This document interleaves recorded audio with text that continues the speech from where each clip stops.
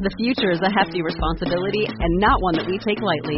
But then taking things lightly has never been what Hefty is about. That's why we've created the Hefty Renew program that turns hard-to-recycle plastics into valuable resources like park benches and building materials.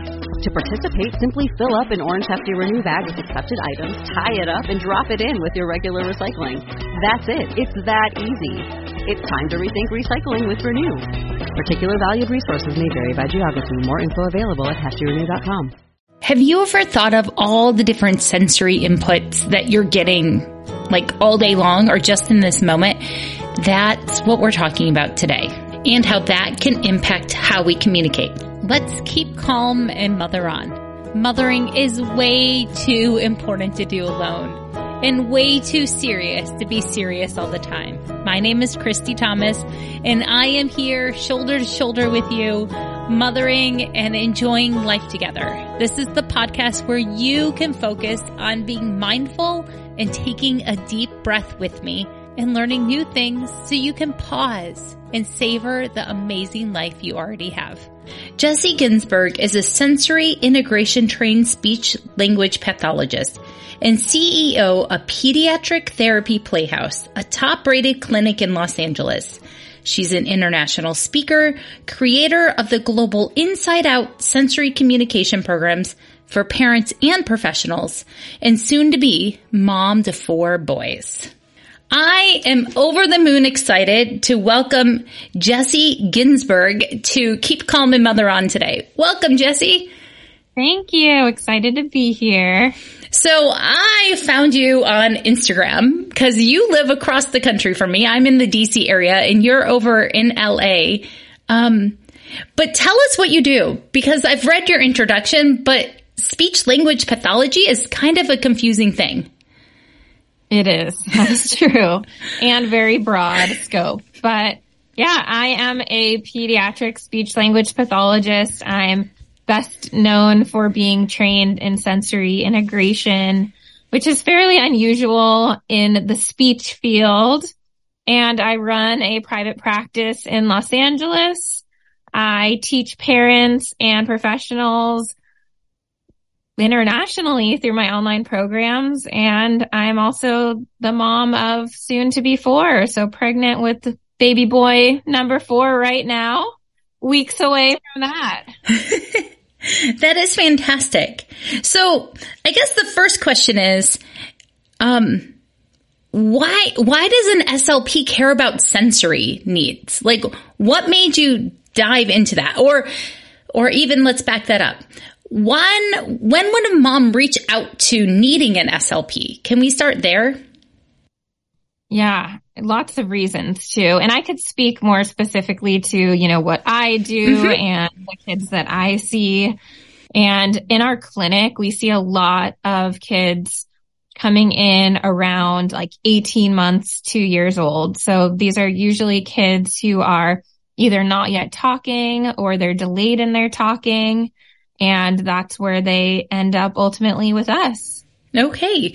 And would that be like pointed out by like a pediatrician? How would a parent decide to know that they're delayed? Because I remember I have 3 kids of my own and my 10-year-old was not talking enough, but the pediatrician kind of shrugged it off at his like 2-year checkup because he had big sisters and big sisters were talking for him. But as the mom, I didn't take that answer. And then I looked for an SLP for him. But how do you know when to look? Yeah, I would say, unfortunately, that's not uncommon for... That's unfortunate.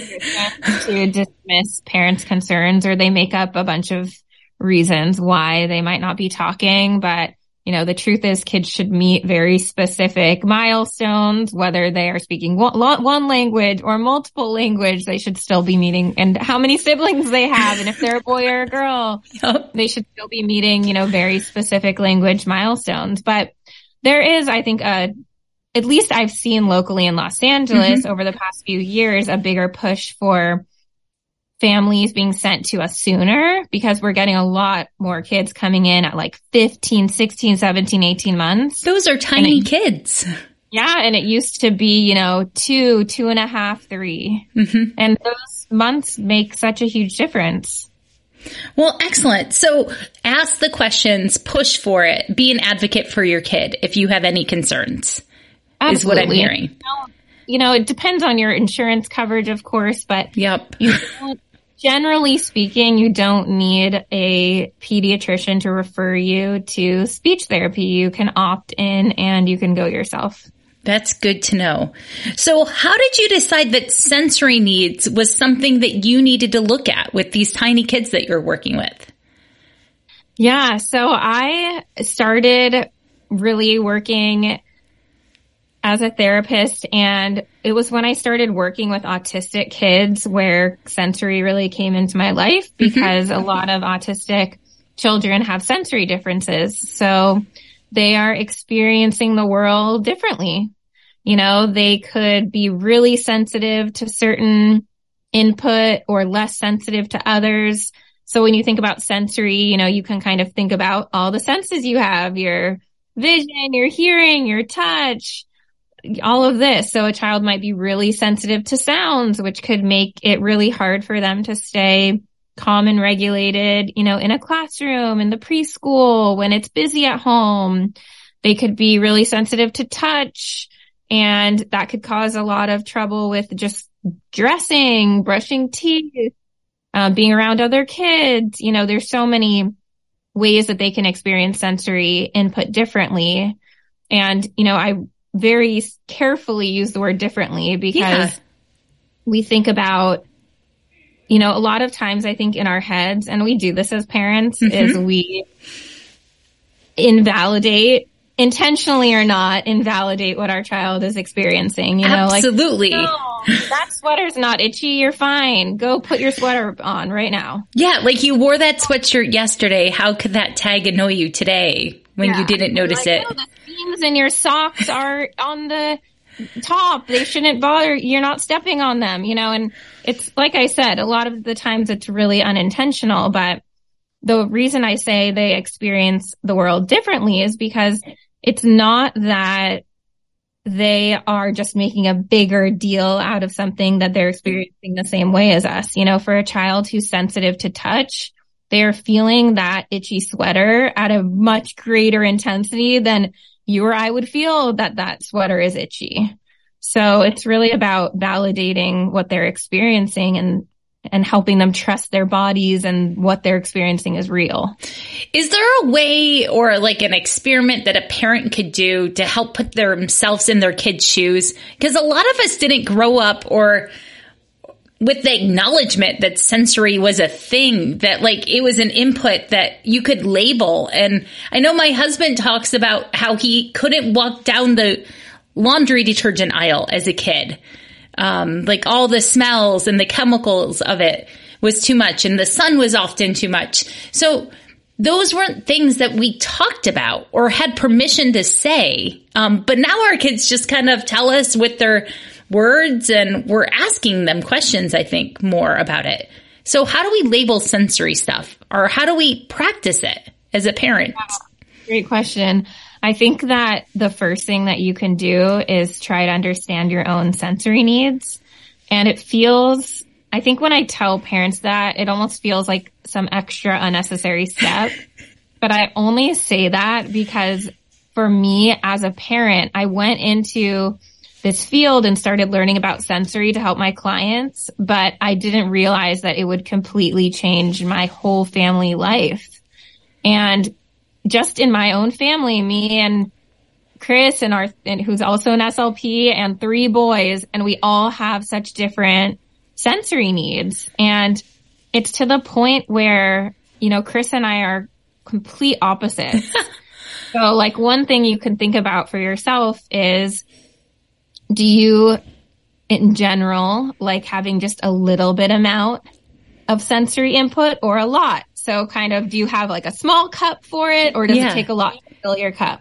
So are you the kind of person who is always looking, to move around and run errands? And are you constantly like shaking your foot and tapping your pencil? And do you enjoy listening to loud music? Do you enjoy, lots of touch experiences? So does it take a lot? Yeah. And you look for a lot, or do you just look for a little?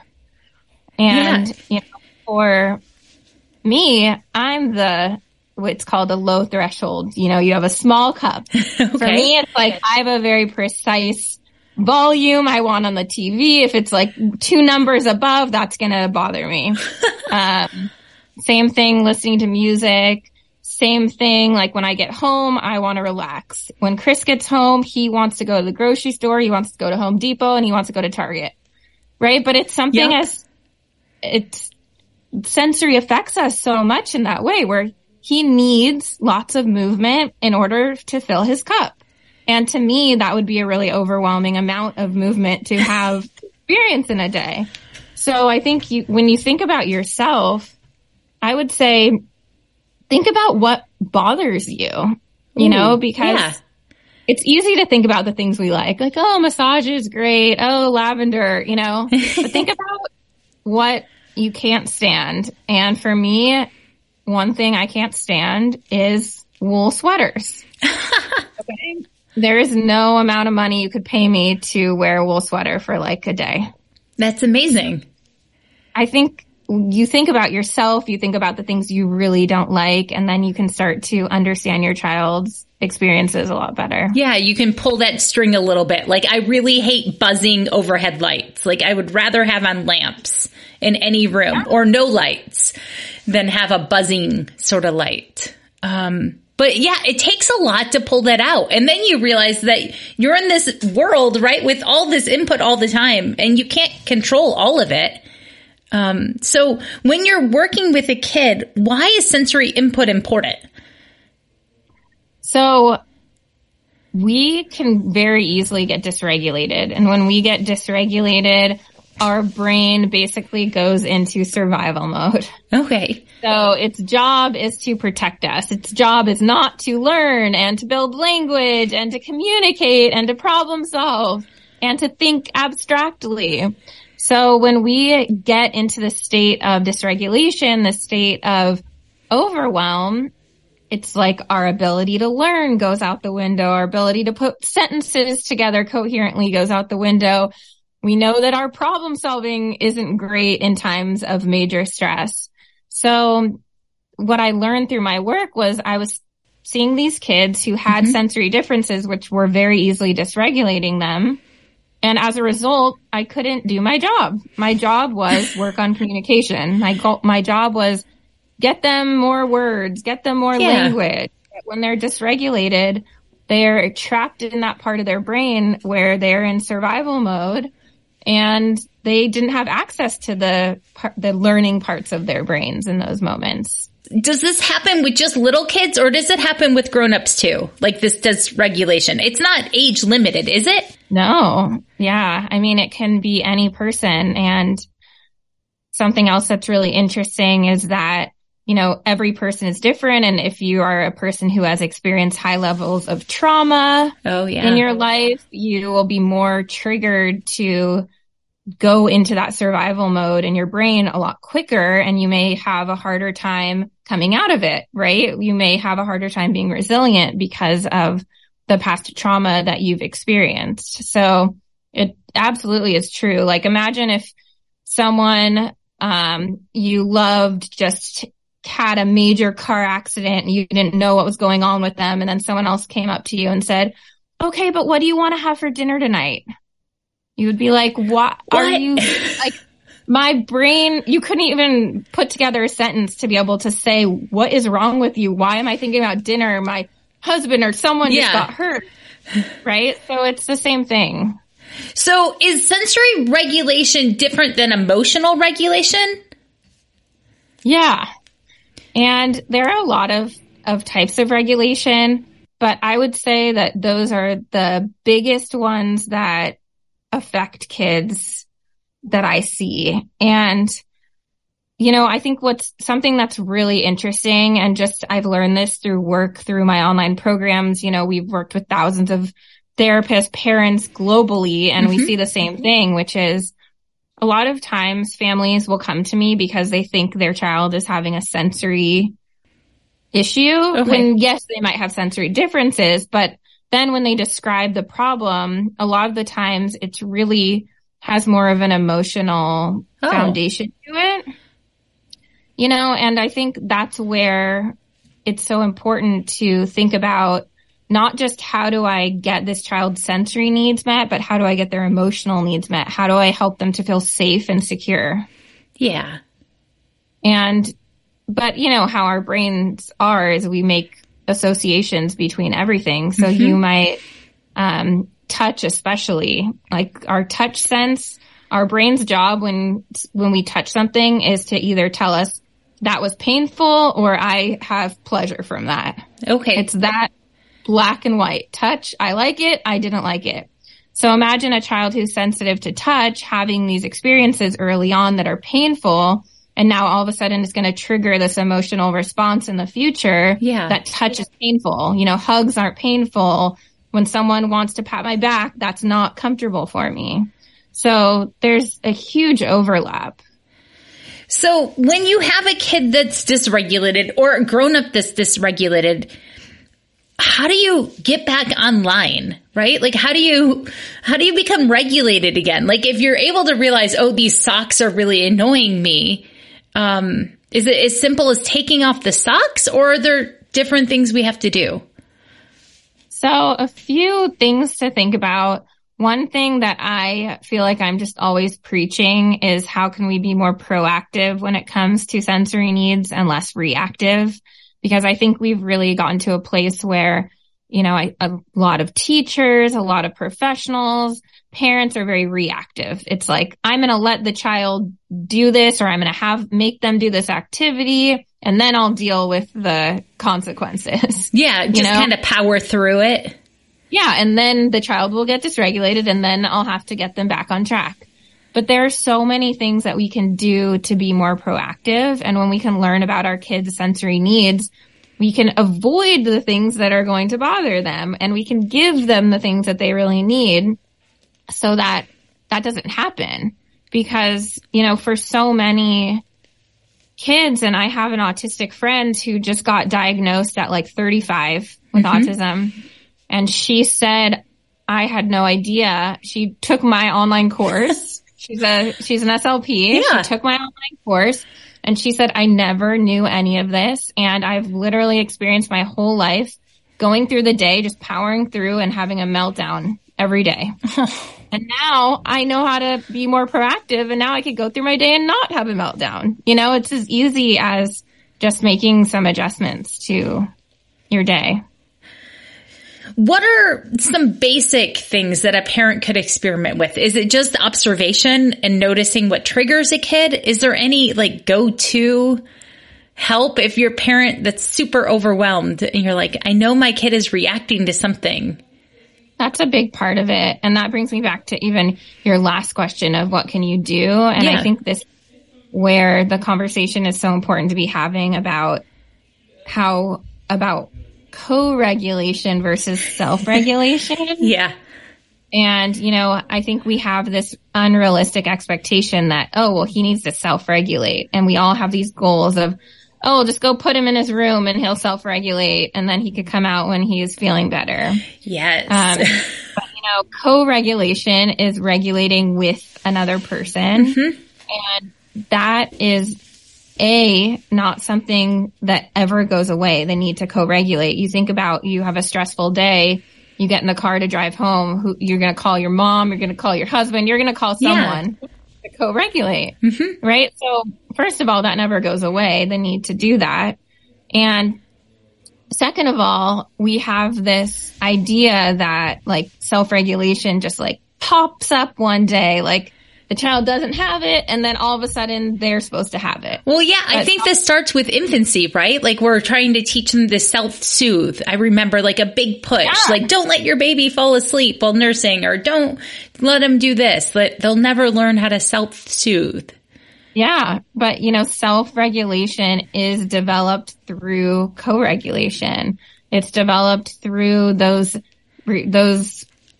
interactions you have with your caregiver and someone who's attuned to your needs, someone who is able to really give you what you need.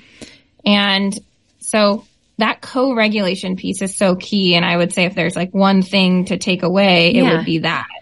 And the thing is that we can't co-regulate if we're not regulated. So that's really hard, Jessie. It almost opens a can of worms because we know as parents how hard that can be, right? Like, absolutely. Sometimes it's easier for us to go to your room and come back in 5 minutes when you're calm, right? But like you're reacting that way because you're dysregulated. Yep. So by far, and I haven't figured out the secret to parenting yet. I wish I had that I could share, but I think that's got to be the biggest challenge, is knowing that your little humans need you and they need you regulated. And if you're not regulated, you can't help them regulate. And I don't think there's any, perfect parent on the planet who's always doing the right thing and providing their kids exactly what they need, but it's at least something we can think about. And it's a mom to teenagers, a 16 and almost 15, that they still need that co-regulation. Like I still need to be able to take a deep breath and try to figure out what I'm feeling in order to meet them where they are. And I'm assuming that doesn't go away, right? Like we still call our moms to co-regulate. So you can't help a kid if you're not regulated yourself, is what I'm hearing. I mean, in theory, that's how it is, it's very hard. Like if your child is really emotionally dysregulated, it could be really hard for you to be that. How are you going to be the calm to their storm, if you're feeling that? But for me, I feel like and my kids are young, they're 6, 4 and not even 2 yet. Yeah. So we are like in the eye of the storm every day. You are. There's a lot of high demands. Yeah. But I think, parents, we have this like emotional connection. And I was listening to your recent episode on when you don't like your kids. Yes. I was laughing because sometimes you're so frustrated, but it's like, they need that hug. And then you go in and you give them that hug and you realize, oh, I needed this. Absolutely. So much, especially those long hugs, right? That activate the calm in you. I think it's a 20 or 30 second hug, science says, that like helps your whole nervous system know that you're home, you're with your people, because long hugs trigger that. And I think sometimes just, even if you're feeling dysregulated yourself, initiating that action will calm both of you. You know, because it's like that. I don't know why our brains and bodies do this to us, but it's like when you get your infant to sleep and then you hear them cry, it's like your whole body goes like into alarm mode. Absolutely. You were so calm and now all of a sudden everything's ruined. Everything's on fire. But it's the same thing with, I think you finally get in there, you give your kid a hug or you pat their back and then you hear them like let out that sigh where you know that the de-escalation is starting. And then it's like you automatically feel that too. It's pretty magical. What strategies do you use? Are hugs on your list as a mom with your kids? How do you help go into that regulation? For both my own children and my clients, we're big hugging people. That's awesome. But my kids have different needs. So my 6-year-old, he doesn't always want to be hugged. Sometimes he wants to be alone. And he calls me and we talk about it and we talk about it after he's calm, because like if he's crying and I'm not there, I feel this guilt that I should be there. And then we talk about it. Obviously, I make him talk about it when he's back to regulated self. And sometimes he just wants to be alone, and he'll have times when he's upset and he doesn't want to talk to me, but he'll write me a note. Yep. And my 4-year-old's totally different. My 4-year-old would like have me hold him for hours. My youngest is big into like deep pressure and heavy work sort of stuff. And so like when he's dysregulated, he really needs those big bear hugs and like to roughhouse a little bit, but like in a gentle way. It's interesting how each kid is so different. And my oldest likes to calm herself down and then come back. And when she was little, I remember having to learn that I could sit outside in the hallway of her bedroom, but being in her room wasn't helpful. And then it is interesting because parents have such different views. Or I think I did a video once on how kids need us to co-regulate, and there were a lot of parents who were like, but my kid doesn't want me there. Like, well, I'm not trying to talk to every person in the world. You do you. Exactly.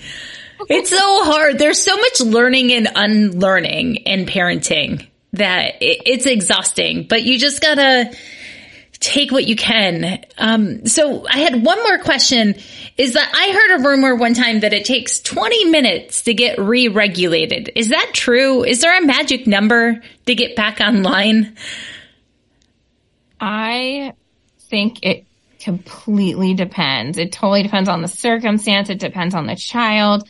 I mean, we will have kids who could take hours. Like you'll hear parents saying it takes them hours to get back to a state of regulation. And then we have some kids who might get upset and 1 minute later they're happy and smiling and running off. Yep. You know, I think the difference is that if you think about like a scale, like a seesaw. Yeah. You know, for some kids, something negative might happen and tip the seesaw to the side. And all it takes is one positive experience on the other side to bring them back to center. Mm-hmm. But for some kids, you might think about that their seesaw is not centered. Like say the triangle part of the seesaw is way off to the side. Oh yeah. So they have a negative reaction that tips their seesaw, makes them dysregulated. It might take them 5-6 more positive interactions to get that seesaw back to balanced. You know, so I think knowing where your kid lies in that sensitivity of what sort of thing tips them more, because we all have that too, right? Like lights and noise tip me more than touch. It's interesting.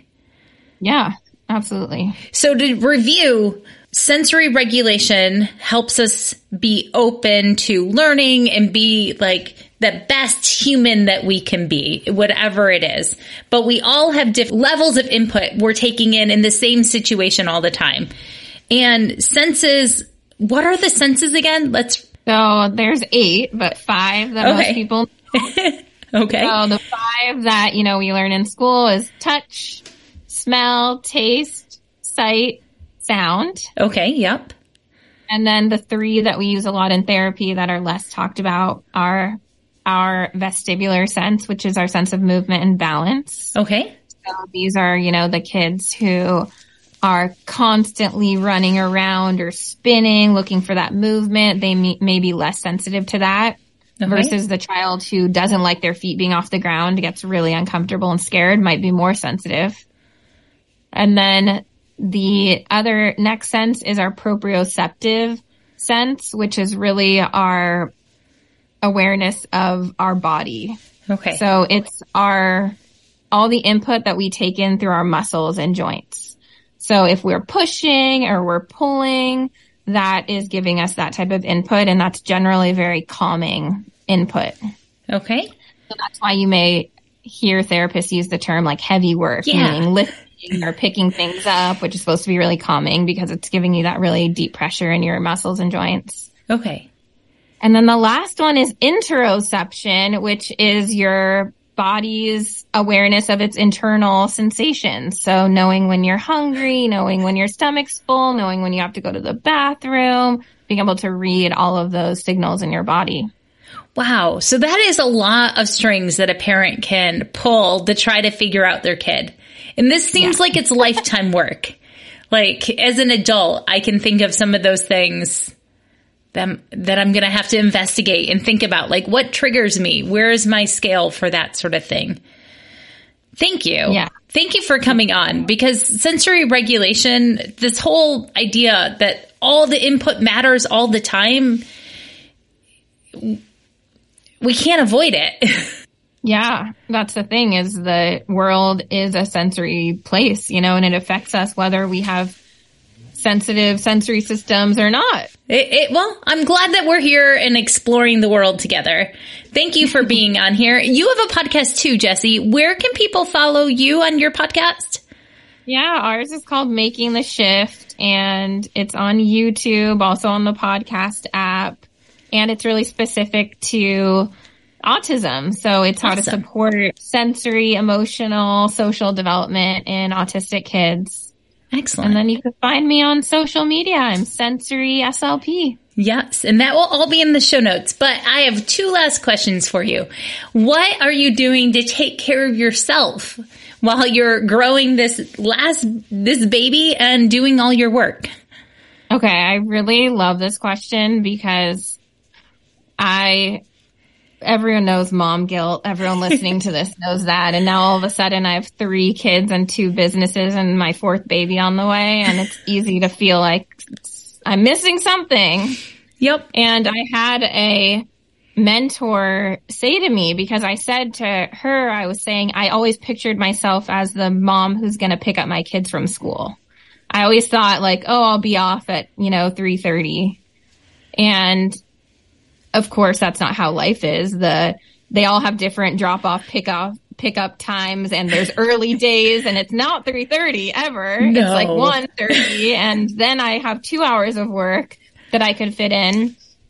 Anyway, so I had all this guilt I was carrying because my mom was the one picking up my kids from school every day.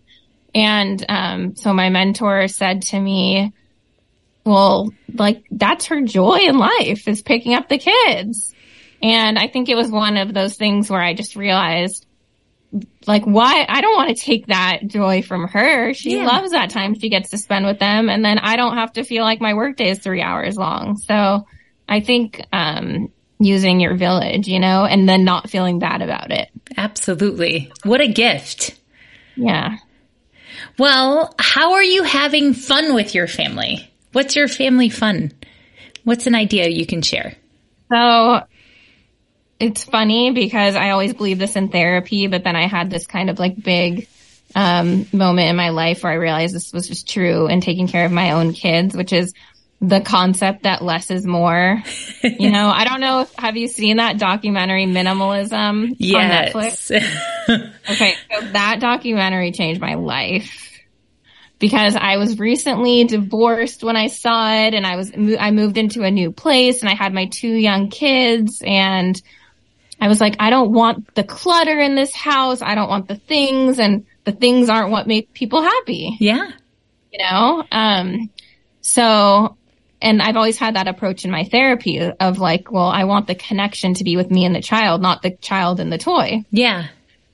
So I started more applying that into my own life of like, we just have less stuff. And now it's like, we got this awesome couch with different sections. And that's what the kids do every day is they're like building things and making a slide out of the couch. And I'm not saying we don't have toys, but we have way less toys. Yeah. So I think that idea that like the things aren't what bring people happiness. No. It's the connection with others. Yeah. I think parents are their kids' favorite plaything. Yeah. They just want you. Yeah. They just really want you, whatever that looks like. It's amazing. Yeah. Well, thank you for sharing. Thank you for coming on and explaining sensory needs and how it can impact every part of our day. And I know it's really helpful for me to learn more about this, even with kids that are 10, 15, and 16. And I know that people with littler kids, it's a greater impact because they can't share what's impacting them. Yeah. Yeah. Well, thank you. Thank you. Thank you. Thank you. Have a great day. Thank you so much for having me. By the way, Jessie, you're exactly the right mom for your kids. Thank you. You are exactly the right mom for your kids too. And I'm so glad you're here on Earth with me in this moment.